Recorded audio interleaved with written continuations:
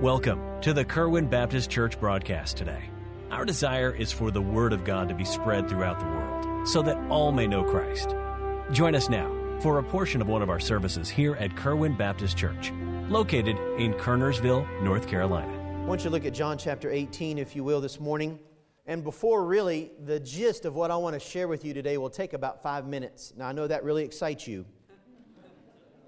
But the main gist of what I want to share really is about 5 minutes, and you'll fully understand it. But in order to really understand a passage, you have to understand everything about the passage. And I was blessed. I hope you are, but I'm going to tell you something. Just some things I had never seen, and I love digging into the Bible. You know that. I'm learning, and I'm trying to rightly divide God's Word. I'm sure I don't even want to listen to some things I'm sure I said in the 20s, in my 20s or whatever. I didn't live in the 20s, you know what I mean, my 20s. Some of our visitors are like, man, he looks good for 80. Anyway, and I look good anyway. But anyway, you know I'm picking. If you're 80, I might look good because the eyesight's gone. But anyway,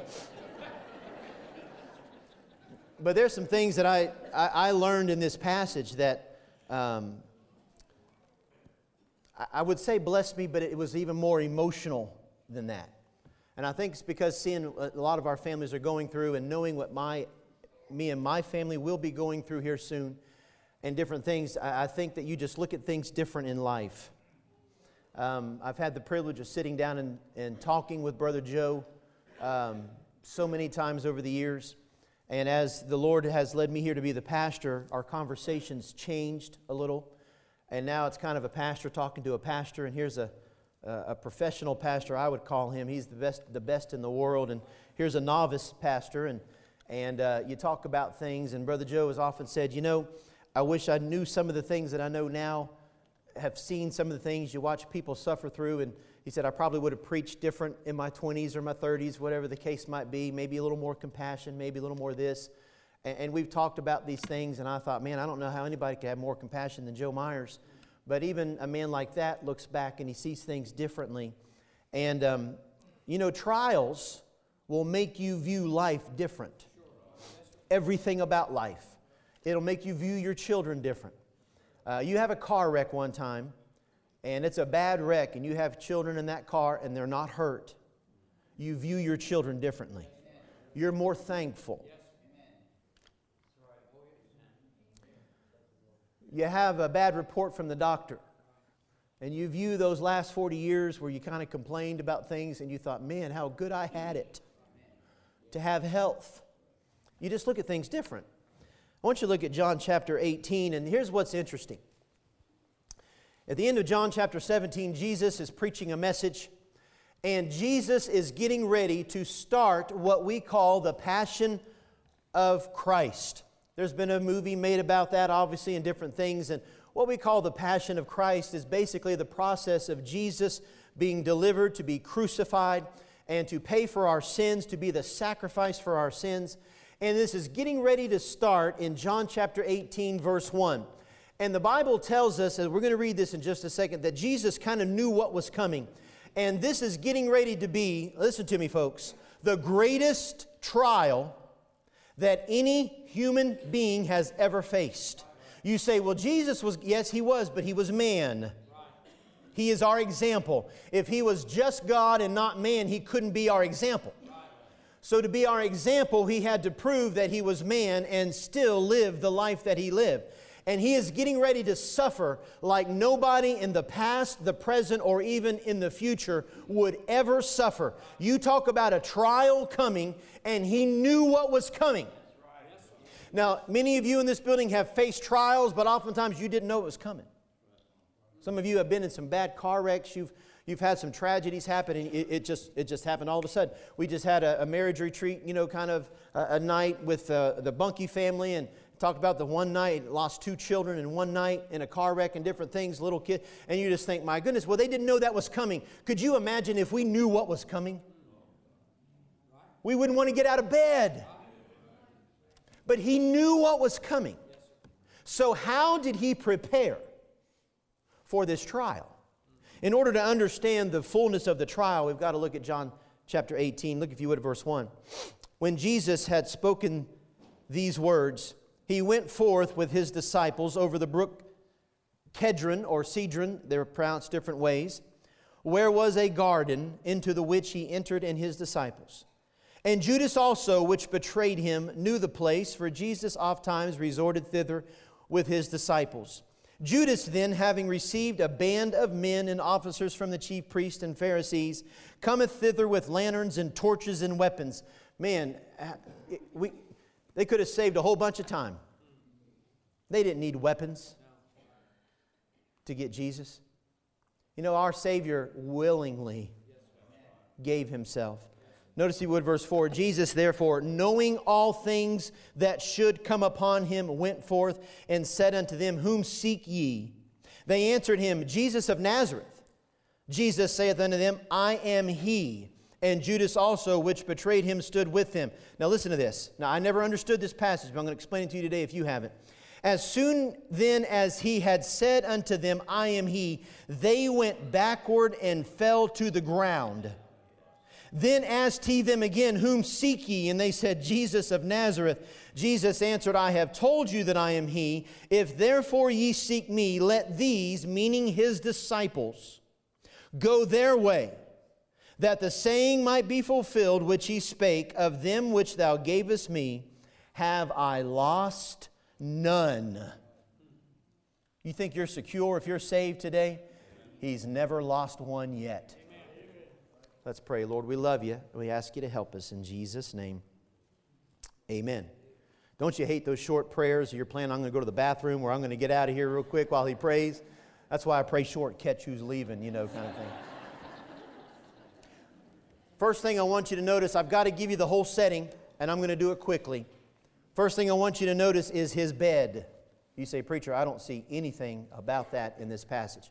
Well, you're going to have to kind of know the history of the chapters before this. And you know, it was Jesus' custom when he was at Jerusalem. And there was something interesting about the Mount of Olives. Now, this brook Kedron is right at the base of the Mount of Olives. And I want you to understand this. When he was at Jerusalem, always when Jesus spent the day in public ministry, he would always in the evening retire for that night near the Mount of Olives. He just always did that. Now, that was where his quarters were, or where he would stay, or where he would sleep. You say, where exactly was that? We don't know. All we know is this, that he didn't own it. It wasn't his. It was borrowed, because the Bible tells us that he owned nothing. He didn't even sometimes have a place to lay his head. And so we know that he would always, after spending a whole day in the city, working with the masses, at the end of the night he would come out to the outskirts of the city near the Mount of Olives to spend time in a little garden right there on the brook of Kedron. And he would always go spend time there, and that is exactly where he would stay. Now you say, Preacher, why is that important? Well, here's what is interesting to me. They could not make room for Jesus in the palaces or in the fancy homes downtown. Where Jesus had to lay his head was in the outskirts of the city. He wasn't the mainstream accepted preacher. He would go and minister and help and heal, and he would, listen to me, he would literally do all the things that all the other preachers couldn't. But then he wasn't welcome in the palaces, in the nice homes. He would have to go to a borrowed bed on the outskirts of the city at the base of the Mount of Olives. What a reminder that our Savior did not come to get. He came to give. What a reminder that our Savior thinks so little of earthly possessions because He was so heavenly minded. May I ask you today, how important are heavenly things to us as compared to our earthly possessions? If it was me, I would think, man, I've done all this for these people. I'm doing all this, healing these people. Everybody comes to me for their miracles and all that stuff. Man, I ought to at least have a nice place to stay. That wasn't Jesus, was it? Another thing I notice about this, that Jesus, the Bible says, knew what was coming. And so he ended up out here by this brook of Kedron near the Mount of Olives, right there at the base of that. Why did Jesus go all the way out there if he knew what was coming? Now listen to me. Jesus had many followers. And He had many people that believed in Him. Now, there were a whole lot of people that just followed to watch the show.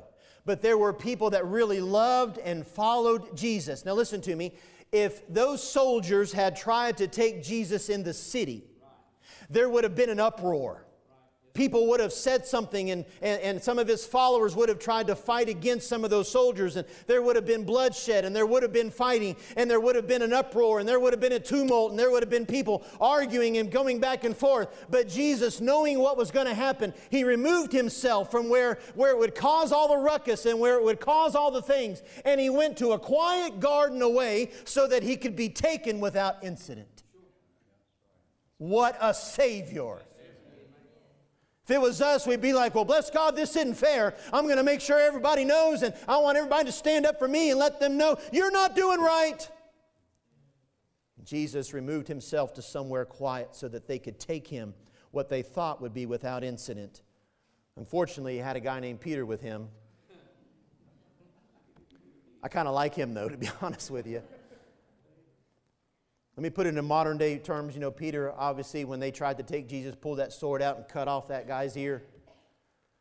I would like to think that if somebody tried to come take me, I hope there's a few of you lovingly termed rednecks around here that would shoot a few people first.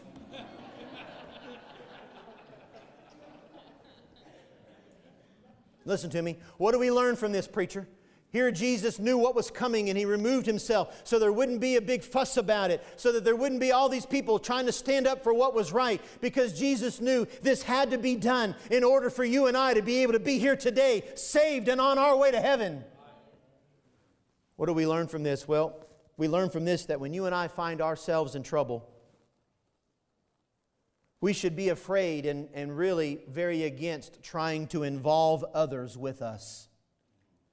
Now, I know your mind can't fathom it quite yet, but you've got to get this morning. When there's a disjustice done to you, Christ's example was for us that we should be quiet about it and take it in the name of Christ. You know what our tendency is? Somebody does something unfair to us, we gather all our friends and tell them. We want everybody to feel sorry for us, and we want everybody to cry for us, and we want everybody to, well, that's not fair for you. And what we do is we involve everybody in the injustice that was done to us. But what we learn from Jesus is when you're done wrong by folks, and especially when you're done wrong in the name of Jesus, just quietly take it. Oh, the selflessness of that. There's this thing inside of us that we want everybody on our side, and we want everybody to see that we're the ones, that we're the victims. And Jesus didn't want anybody to see it that way. This was something that was His call. It was His burden to carry. And He took it. Do you know how many problems are caused in church and in life and in families because we try to gather everybody into our problems? Jesus didn't do that. Wow, what a lesson. Let me also tell you this, that Jesus gives us another example by the fact of where He ended up out in the outskirts of the city. That you and I have got to lay aside and leave behind the crowds, the cares, the comforts, and even the cities. We've got to take up our cross and follow Jesus. We've got to leave the comforts of the palace sometimes and go to the outskirts, where it's not popular, where it's not mainstream. And by the way, the closer we get to Jesus coming, the truth is not mainstream. I'm just warning you about that. Just because it's big or it's popular doesn't mean it's right, according to the Bible. His bed. I want you to notice, secondly, the brook. Now, I didn't know this. I honestly did not know this, but this was extremely interesting. The brook Kedron, it runs between Jerusalem and the Mount of Olives.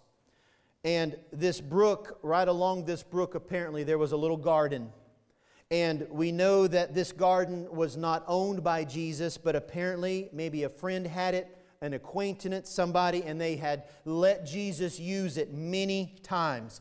It literally became, I guess, what you would call Jesus' prayer closet. It became the place where Jesus went to. What is interesting is that word Kedron, that word, that brook Kedron, means black brook.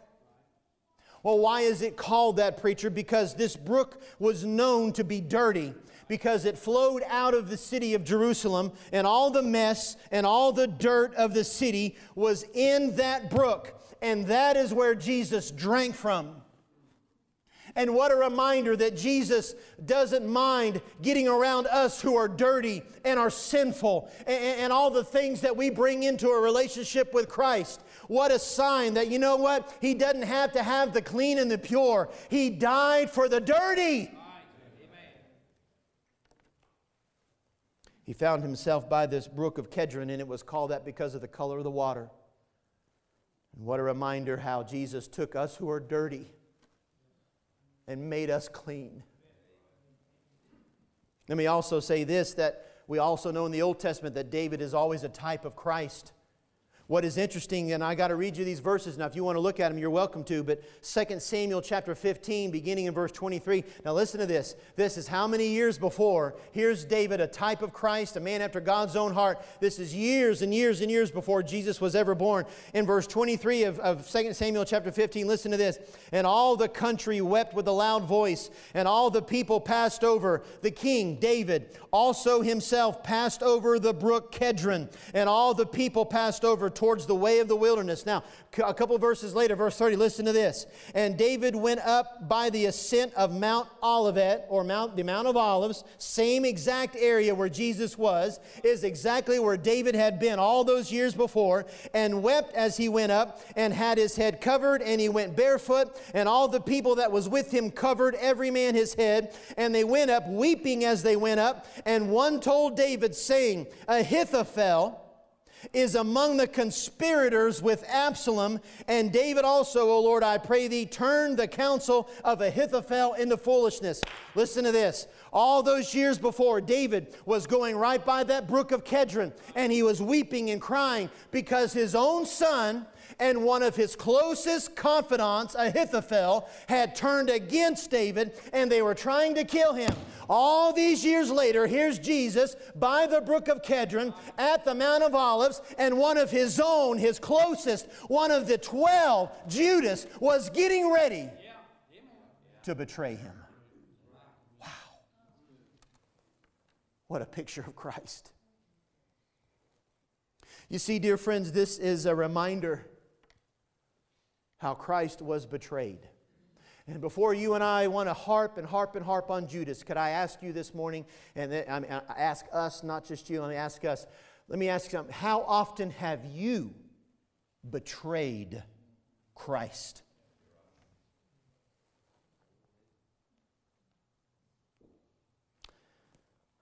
Let me say this, that Mount Olive is where Christ began His sufferings.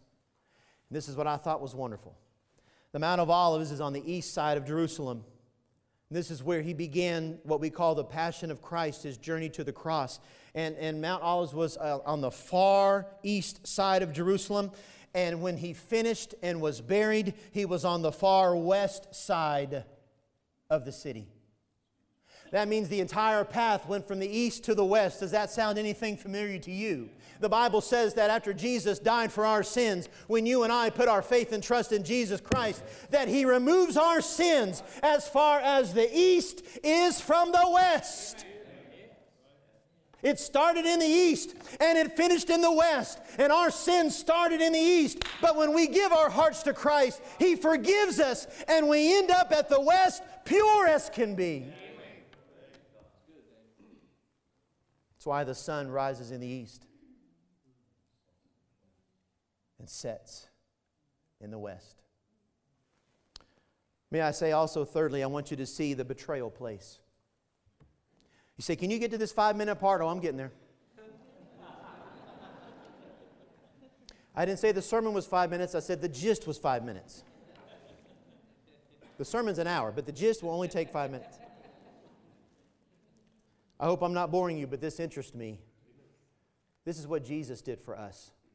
I want you to notice the betrayal place. It was in a garden. It's in this little garden right there on the brook Kedron. And by the way, what a wonderful place to have a garden, because you have the nourishment of the water. It reminds me all the way to Psalm 1. We shall be like a tree planted by the rivers of water. And you know what? For us to grow like a garden, we have got to get the nourishment from the water. And for us to grow as a Christian, we've got to get the nourishment from God's Word, the water of His Word. But I want you to notice this, that it was in the Garden of Eden that sin started. And all these years later, it was in a garden where the redemption was started. And let me tell you something even better than that, I think. And as you look at that obviously sin started in the garden. The curse was pronounced in the garden. The Redeemer was promised in the garden. And then also after Jesus died, where He was buried, the tomb where He was buried was known as a garden. It means this, that sin started, but a promise was promised. And here's a Redeemer, a lamb that was promised. And it all started in a garden. And then all these years later, right in a garden is where He was taken to start the redemption that He was going to provide. Can you see the pictography in God's Word? People that think God's Word's out of date, I think they're out of their mind. Let me say this also about the interesting thing about being a garden. It reminds us that whenever you and I believe, walk in a garden or see a garden. And by the way, I believe just stuff like flowers. I'm not a tree hugger by any means. I'm a wife hugger. My wife hugger. I had to think about that one for a second. It didn't sound good.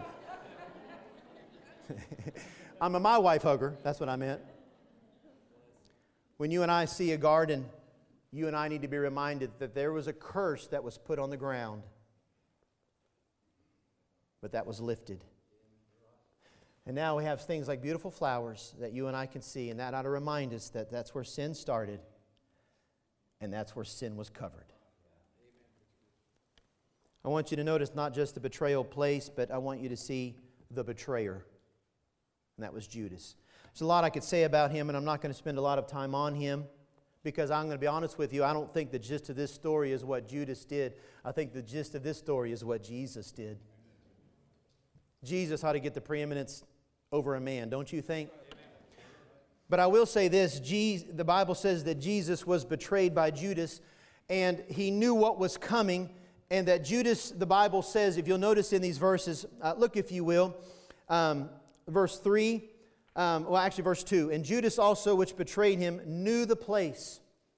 Judas took intimate knowledge of Jesus' schedule, of His private places, of those special places to Jesus. And Judas used that privy information to betray Him, to deliver Him to be crucified. And we know that, but why? What is the point of putting all that in there, and what is it that Jesus wants us to learn? Well, the first thing I believe that Jesus put in there was to show the betrayal of the Master. And you think about this. All this damage was done by one who seemed to be close to Him. Now, that brings us to 2015. And I want you to understand why you and I, we believe we try to preach the truth here at this church. I mean, we always try to preach the truth. And if I don't preach the truth, I want to know it so that I can fix it, because I'm doing everything I can do to try to preach the truth. But I want you to understand why it is so dangerous today, because God's Word and God's will and God's way can be absolutely massacred in the name of preachers sometimes. And you can see a bunch of junk and hear a bunch of junk, and it looks as if they know what they're talking about, and it appears as if they're the ones close to Him, and yet they're the ones that can do the most damage. You know why it is so hard to get people saved nowadays is because they've heard so much untruth that it is hard to get them to believe the truth. And where do they hear that? From people that look like they were close to Him. You know, if somebody hears something about salvation from somebody that doesn't even claim the name of Christ, doesn't even look, they're not going to believe them. But you let somebody look the part, act the part, got all the degrees behind their name, and they look like they're wise and all this stuff, and people will listen to that. And damage is done by those who appear that they're... Listen to me. Judas knew more about Jesus than you and I do. He lived with Him, watched Him. He had knowledge about Jesus that you and I will never have. And sometimes we think people that have studied more, they've got more knowledge. I need to listen to them. Listen to me. It's not about study. It's about faith. It's about God's Word and taking it by its truth. That was a freebie, by the way. You say, what is our lessons here? Well, number one was to show the betrayal of the Master. But number two, I believe this was shown to show us and magnify the love of Christ. Now listen to me. Jesus knew what was coming, and yet He showed Himself willing to die for us. Jesus could have been upset and angry and think, well, how could you do this?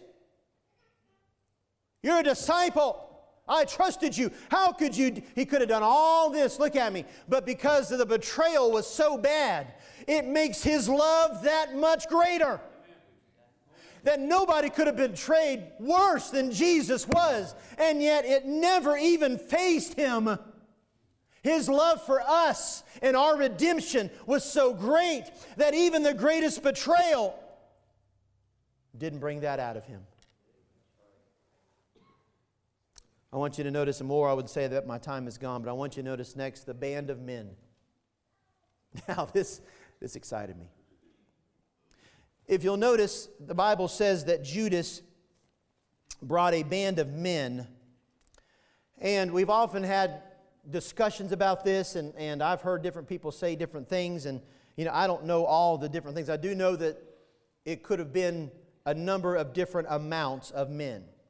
We do know that this word spira or cohorts that is used here, this band of men, it means a regiment. It means a Roman band. It means that it could have been as few as 100, and it could have been as many as 1,000 that showed up to take Jesus.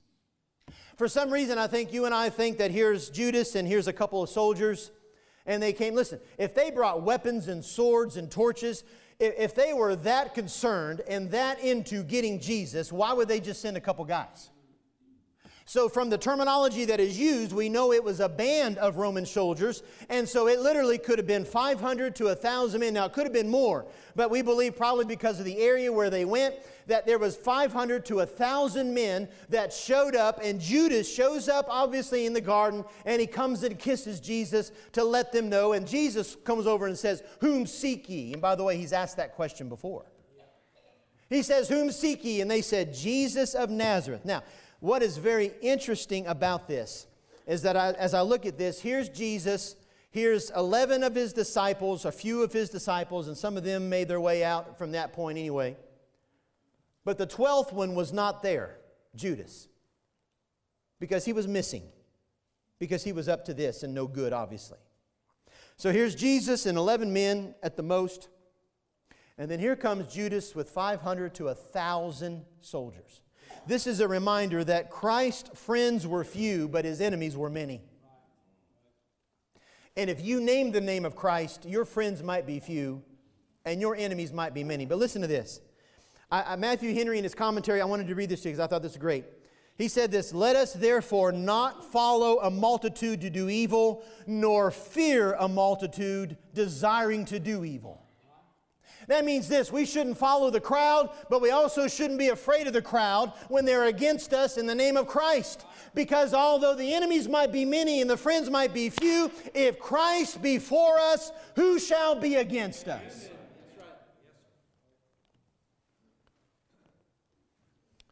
I want you to see what I think is the neatest thing. Look at verse 6. "As soon then as He had said unto them, I am He." Now, here comes these 500 to 1,000 men, whatever the case might be, and Jesus sees what's going on, and He comes over to them, and He says, "Whom seek ye?" And they said, "Jesus of Nazareth." Now look at me. You couldn't even make a movie like this. Jesus had so much power that when all those men, and it could have been 500 to 1,000 men, the Bible says, when they said, "We seek Jesus of Nazareth," the Bible said as soon as Jesus said, "I am He," that the soldiers fell backwards. Thank you for listening today. We hope you received a blessing from our broadcast. The Kerwin Baptist Church is located at 4520 Old Hollow Road in Kernersville, North Carolina. You may also contact us by phone at 336-993-5192 or via the web at kerwinbaptistchurch.com. Enjoy our services live and all our media on our website and church app. Thank you for listening to the Kerwin broadcast today. God bless you.